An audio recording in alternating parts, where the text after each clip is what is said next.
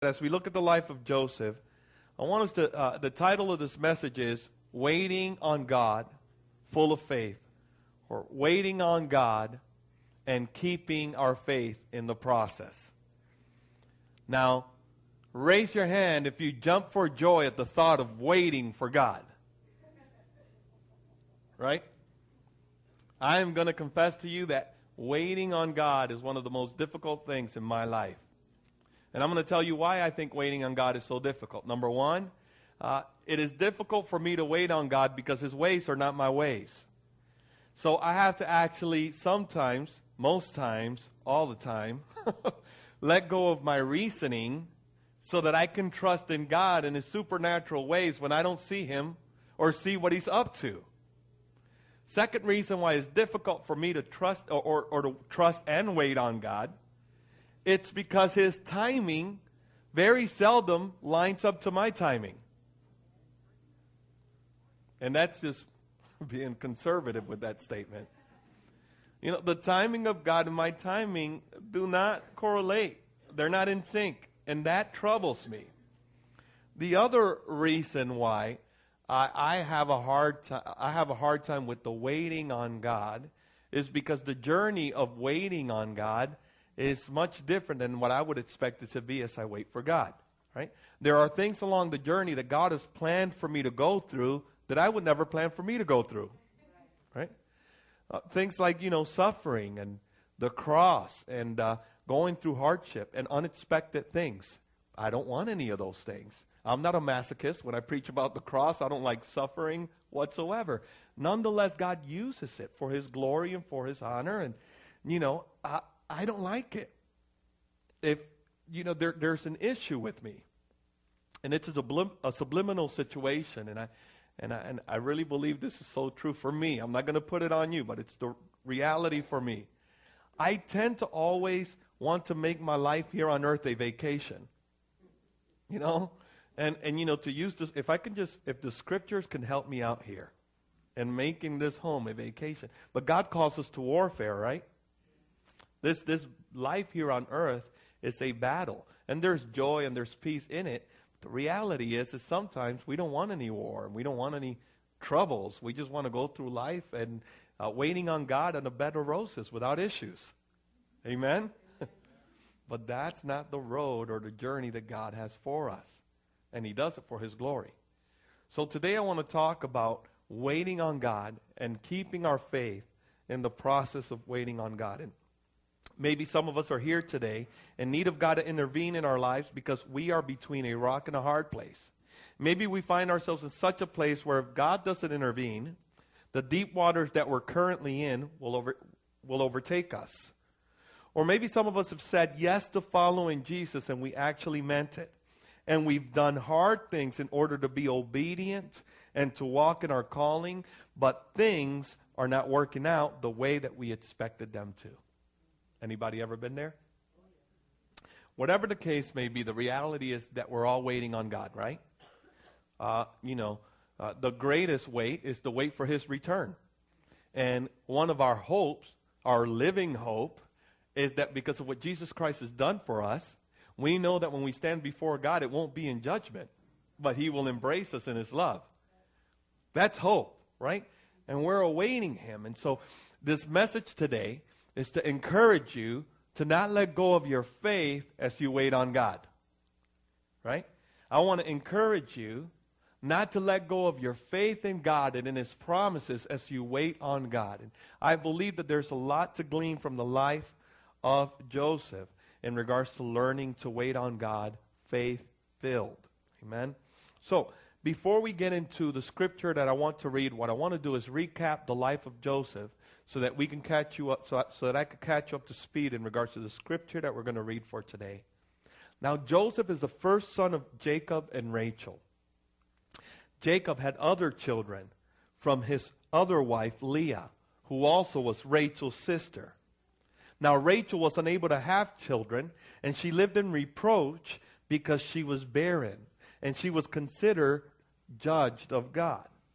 Nonetheless, God removed that reproach, according to Rachel's words. God has removed my reproach the moment that Rachel had a child, and that child is Joseph. And Joseph was loved by Jacob because it was a child in his old age. Now, Joseph was favored by Jacob over all of his other sons, and this created conflict in the home. Right? Imagine having 12 children and favoring one. How many of you guys think that that'll create some conflict in the house? Right? The Bible says that Joseph was favored by his father, and to add injury, Jacob made this robe of many colors just for Joseph. It's almost as if going home to your little children, all age 7 to 3, taking one Snicker bars and just giving it to one and telling the other ones, just look at them rejoice over that Snicker bars. Aren't you happy for them? That's wrong, right? It's wrong. The Bible says that Joseph's brother grew to hate him. They grew to hate him. Now, to add more injury to the situation, God gave dreams to Joseph, and these dreams were significant. But Joseph seemed not to have the wisdom to reserve these dreams from his brothers or his parents.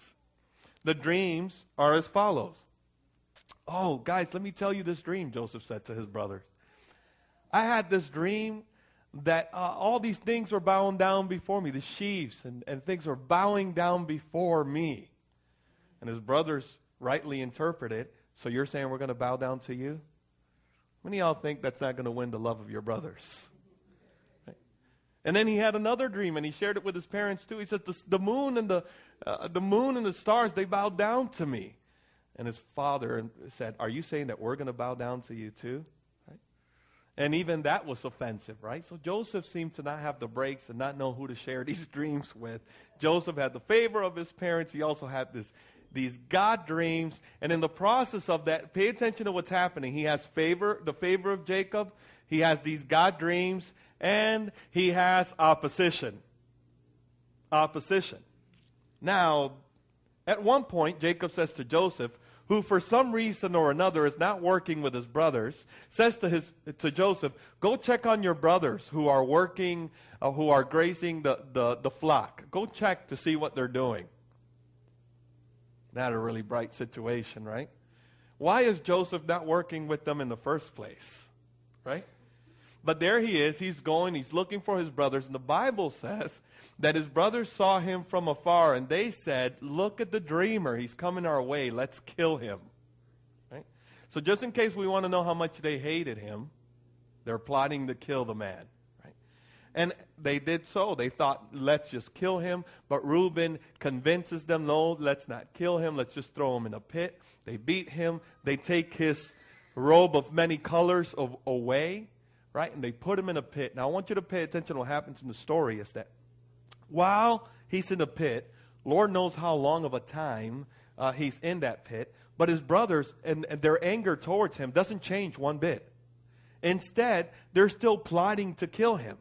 Now, I understand in a fit of rage, maybe going off and doing something wrong, that you regret. But that's not what's happening here. They go off in a fit of rage, and that rage continues in their heart, and they are still plotting to kill him. Finally, a brother says, hey, we're not going to gain anything if we kill the guy. Let's sell him to the Midianites who are coming by. They got all these myrrh and they got all this stuff. Let's sell him. And they sell his brother away. Can you imagine the amount of rage that his brothers must have felt toward him? Now, can you imagine how Joseph must have felt that he was hated like this by his brothers? So he was sold, and the story of Joseph continues, in that Joseph was sold to this official of Pharaoh named Potiphar. Now, in the process of all this, Joseph is not walking around defeated, just hoping that he would die. The Bible teaches us that he gained favor no matter where he went. Joseph was in Potiphar's house, and he did everything in excellence. He worked in excellence. He worked well. He got the attention of Potiphar. The Bible says that Potiphar put him above everything in his house. Isn't that incredible? So here is Joseph, sold into slavery by his brothers, owned by Potiphar, and now probably his status of living is greater because Potiphar, an official, has put him as second in his house. Isn't that incredible? But guess what follows Joseph? Conflict follows Joseph. Potiphar's wife is attracted to Joseph, possibly because of God's favor over his life and his demeanor, right? And the Bible says that she continued to pressure Joseph, and that she continued to make advances at Joseph. And Joseph said, how could I sleep with you? I'm second in your husband's house. The only thing he's withheld from me is you, because you're his wife. Why in the world would I do this to my master? And often the Bible says that he tried to avoid her over and over again, but at one point, at one lapse in Joseph's walk, or whatever it was that led him to a place where he was unaware, he was in the home with that woman by himself. And she approached him and grabbed him, and he fled for his life. The only problem is that she grabbed a hold of his clothes, and they were with her as he ran away. In her embarrassment and in her shame, she cried out, this Hebrew slave has tried to take advantage of me. And, of course, this wasn't going to work so well for Joseph. Here is Joseph sold into slavery in Potiphar's house. Potiphar favors him. Now Potiphar's wife is making advances at him. She lies about him. Potiphar hears the story that supposedly Joseph is taking advantage of his wife, and he gets so furious that he puts him in prison to be confined. By the way, the Bible doesn't tell us for how long he was going to be confined. What a crazy story. Now the story doesn't end there. Joseph, in prison, apparently still has the favor of God. And in the process of that, Joseph doesn't give up on life, but rather he is a blessing while he is there. The Bible says that God gave him favor and showed kindness to Joseph, so that the warden showed favor to Joseph even in prison and put him above things there in prison. Now, while he was in prison, forgotten, not knowing how long he would be there, there was a cupbearer and a baker who both had dreams. And I want you to pay attention that Joseph didn't say, leave me alone. I don't want to talk to you about your dreams. I'm in prison. Who cares about your dreams? Get over it. Right? No, Joseph used the gift that God had given him, and he ministered to the cupbearer and the baker.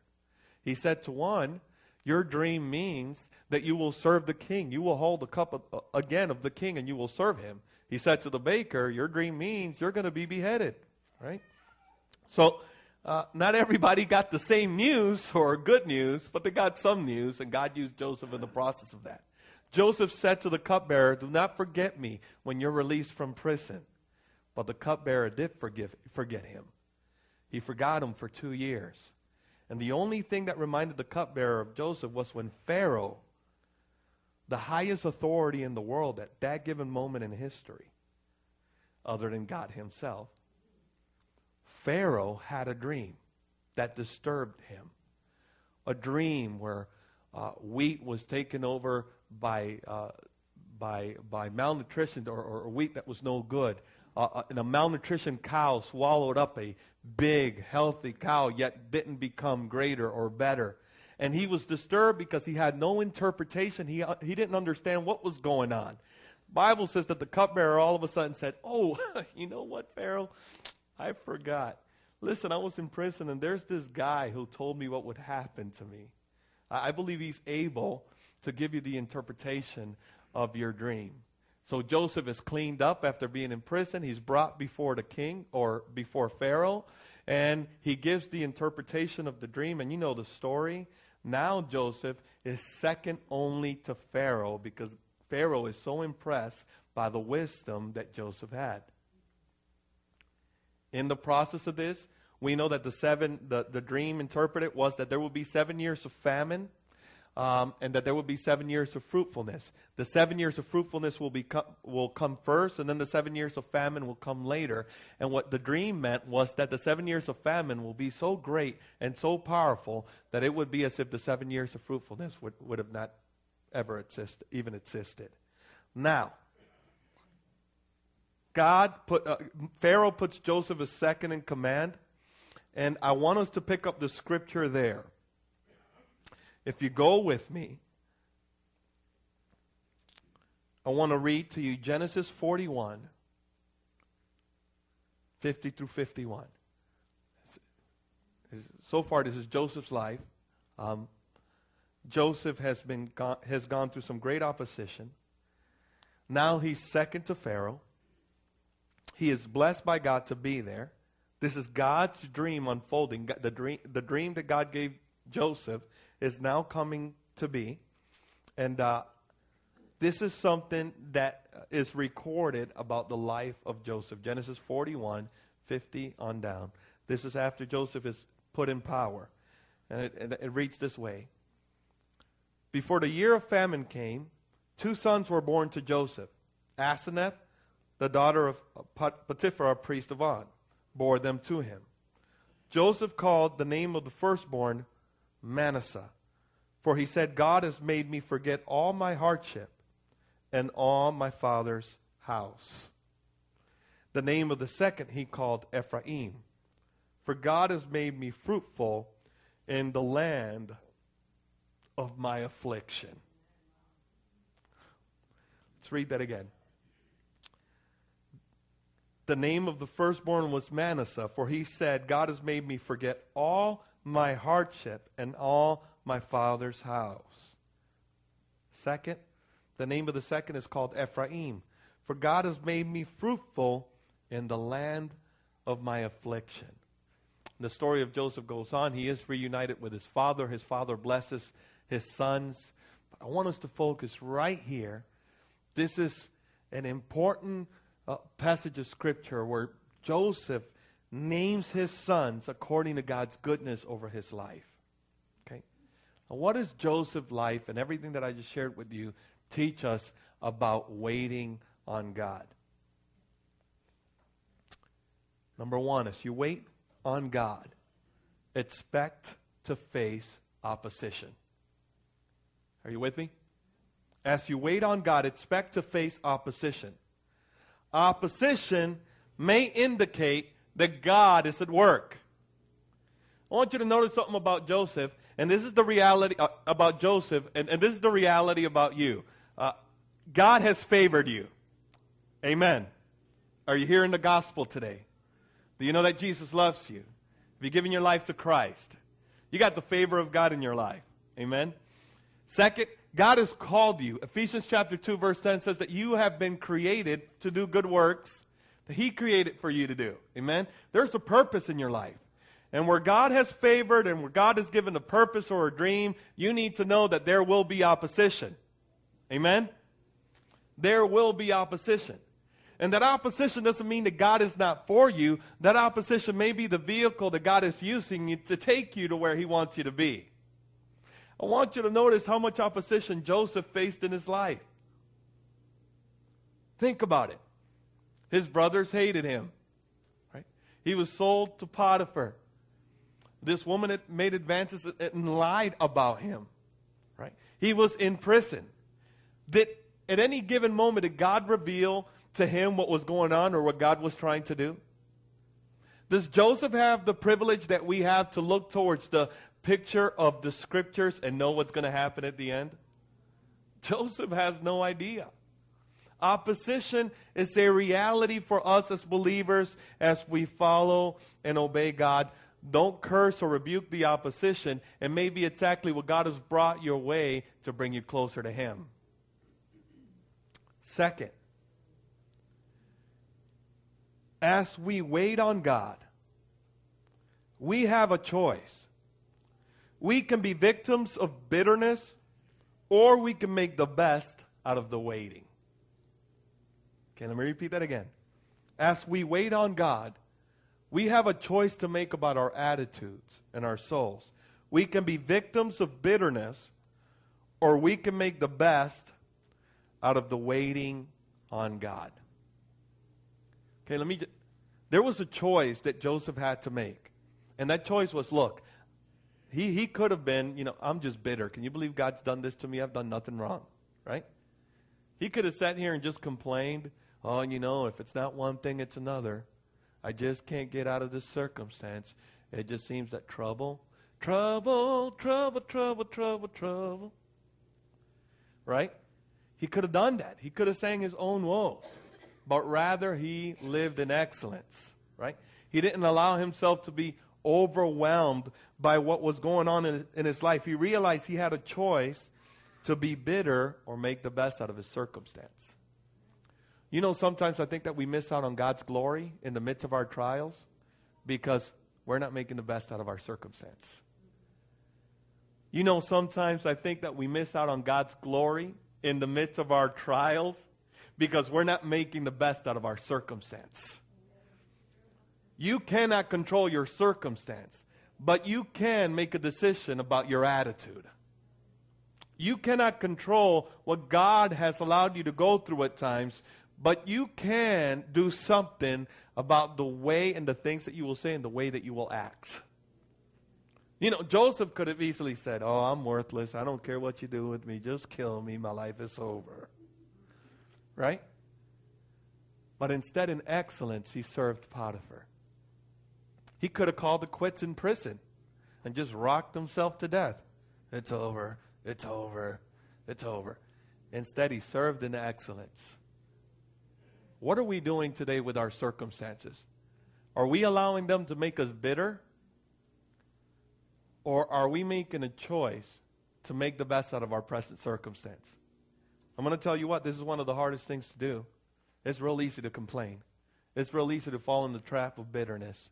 But I'm telling you, that is quitting on God's journey. That's quitting. That is relinquishing our victory as we wait on God. Third, I want to share this with you. Pay attention to this, please. Do God's will as you're waiting on God, and you don't know what in the world He's got planned or what He's doing. Just do His will and don't fall in love with your own expectations. Listen, you know, there are times where I could easily pray, you know, God, I have another idea about how to go about this. If you ask me, I have recommendations. I mean, not that you need me to get in the way or anything, but if you let me, right? And oftentimes we do that anyway, right? We wouldn't talk to God like that because it sounds retarded. You know, it sounds awful to talk to God that way, but don't we talk to our brothers and sisters that way when we're complaining instead of praying to God about the situation? Well, you know, I don't know what God's doing, but I believe He's doing something. I'm just trusting in the Lord. Right? There's absolutely defeat all over that, right? Well, I don't have anything else to do but pray. God forbid we pray. I mean, God forbid that's our last resource, you know, connecting to the God of the universe who owns everything, right? We just think about the way that we talk and the way we act. Do God's will and don't fall in love with your own expectation, because God may give you a dream, a calling, and show it to you, and His way to getting you there is completely different than the shortcut you want to take. Are you with me? God doesn't care about our suggestions. I believe 100% that oftentimes God just wants to say to me, Carlos, I don't need a Scrappy-Doo screaming at my heels. You remember Scrappy-Doo from Scooby-Doo? You remember the little dog? He's like, let me at him, let me at him. I think sometimes that's what I must sound to God. And God's like, just be still and know that I am God. Right? We need to learn not to fall in love with our own expectations. God has the right to ruin your expectations. God has the right to ruin what you expect to happen, because He has good intentions toward you, to bless you with a hope and a future. And what He has for you is greater than what you can have for yourself. Amen? I share this with you.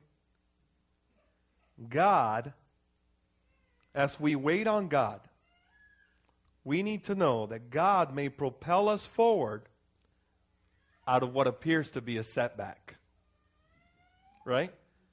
Out of what appears to be a setback, God can use that to bring us closer to His destiny for our lives. Now, take, for example, Joseph was sold by his brothers into slavery. If that wouldn't have happened, right, he would have never arrived at Potiphar's house. And if Potiphar wouldn't have been angry and put him in prison, he would have never arrived at Pharaoh's court. God used everything that appeared to be a setback in Joseph's life for His glory. Isn't that incredible? it makes me wonder, how many things do I consider a setback in my life that God is using for His glory to get me to the destination? Right? And how many things could be a part of your life right now? Maybe not you, because you're just in tune with God's time and His ways. But how many things in our lives do we consider a setback? And God's just saying, hey, get on board.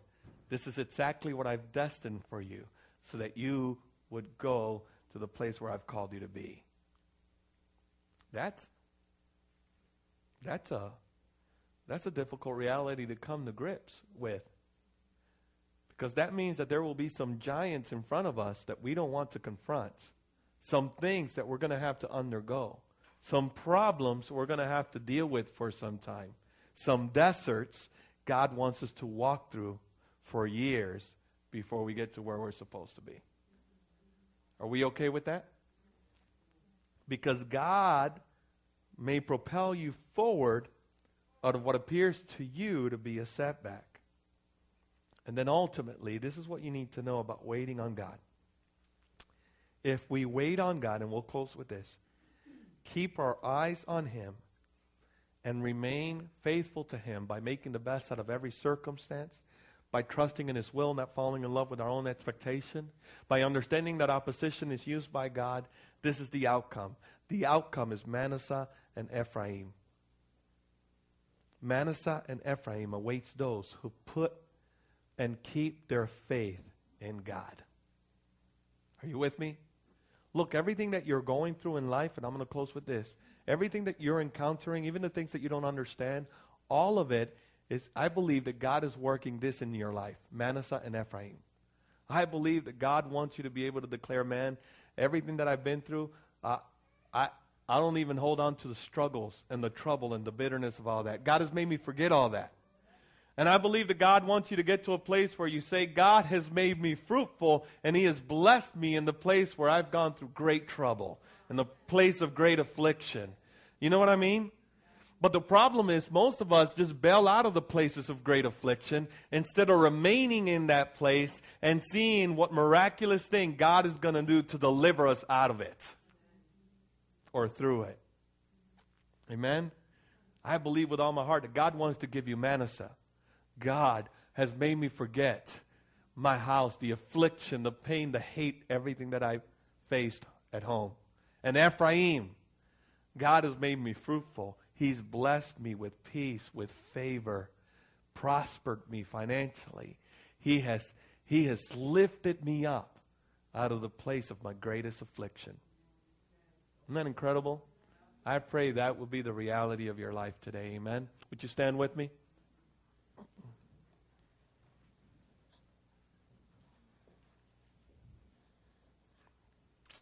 Praise God.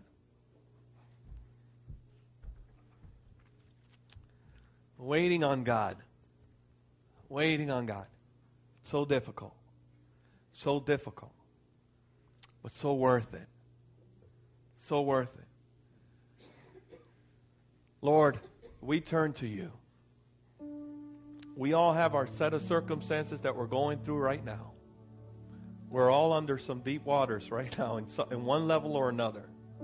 Going through something. And we're waiting on You. We're waiting on You. Lord, I pray.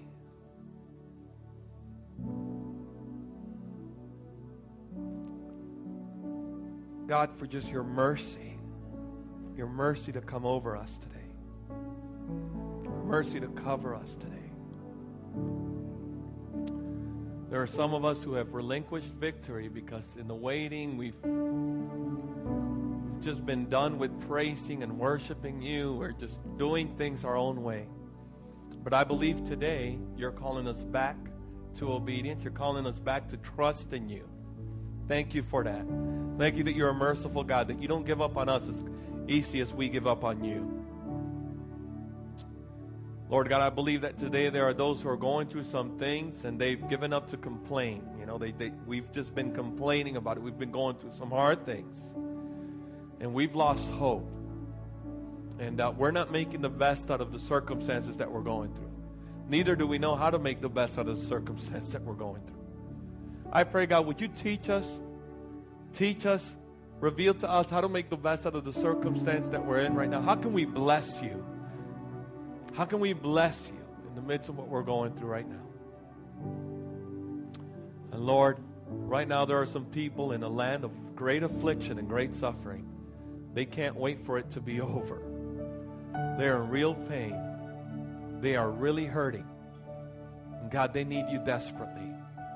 And I pray, God, today that you would take that land of affliction in their lives and that you would make it a place where peace, where faith, where joy, where your grace, where prosperity would flourish them, because they have chosen to trust you instead of bailing out. Take our land of affliction and glorify yourself in it. Show yourself, God. Glorify yourself. In Jesus' name, amen. Amen. Maybe you're here and you're saying, you know what, Pastor, I need prayer today. I'm going through something right now, and I just want to make the best out of my circumstance. I want to honor God by living in excellence and making the best out of what I'm going through right now. If that's you, would you raise your hand right where you're at? Amen. I need to make the best out of the circumstance. This circumstance is overwhelming me. I know that I'm waiting on God, but I haven't been waiting with the best of attitudes. Would you pray for me, Pastor, that I would learn to make the best, to honor God, to have the right attitude as I wait on Him. Amen. Let's pray. Father, I thank you for your presence. Lord, I thank you for just strengthening them. God, thank you for filling your people with joy. Lord, I thank you, Father, right now, God, for strength to remain. Strength in the name of Jesus to speak to their souls and speak to their attitudes and say, I will bless the Lord. I will praise Him. I will stand. I will not quit. I will make the best out of the circumstance that I'm in right now and honor my God and wait for Him to show up in glory and power. In Jesus' name, I declare it. By faith, I will stand and make the best out of my circumstance, believing that my God will do miraculous things. In Jesus' name, God, we pray these things. If that's you and you need to spend time at the altar right now praying, would you come to the altar right now? Let's pray for you. Let's pray for you. Or maybe you're here and you're saying, Pastor, I am hurting right now. I'm in the land of affliction. I'm going through some things that are outside of my control. I need God's strength. I need God's strength. I feel like I'm at a brink I'm at the point of giving up. And I need prayer that God would strengthen me, that God would give me resolve through this. If that's you, would you come to the altar right now? Let's pray for you. Let's pray for you. You're saying, I'm in the land of affliction, and I don't want to give up.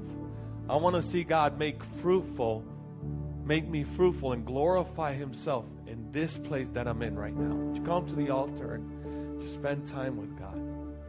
Say, I don't want to quit on Him. I want to be fruitful in the land of my affliction. I want to hear Papa declare over me Manasseh and Ephraim. I want to be able to say that. I want to say it over my family. I want to be able to say, hey, look at where we were and look at where we're at now. Living in Manasseh and Ephraim. Hallelujah. Father, right now we turn to you. We thank you. Do your mighty work in your people. Hallelujah. Deliver us today. Strengthen us today. Father, I declare Manasseh and Ephraim over your people. I pray, God, that you will make them fruitful in the land of their affliction.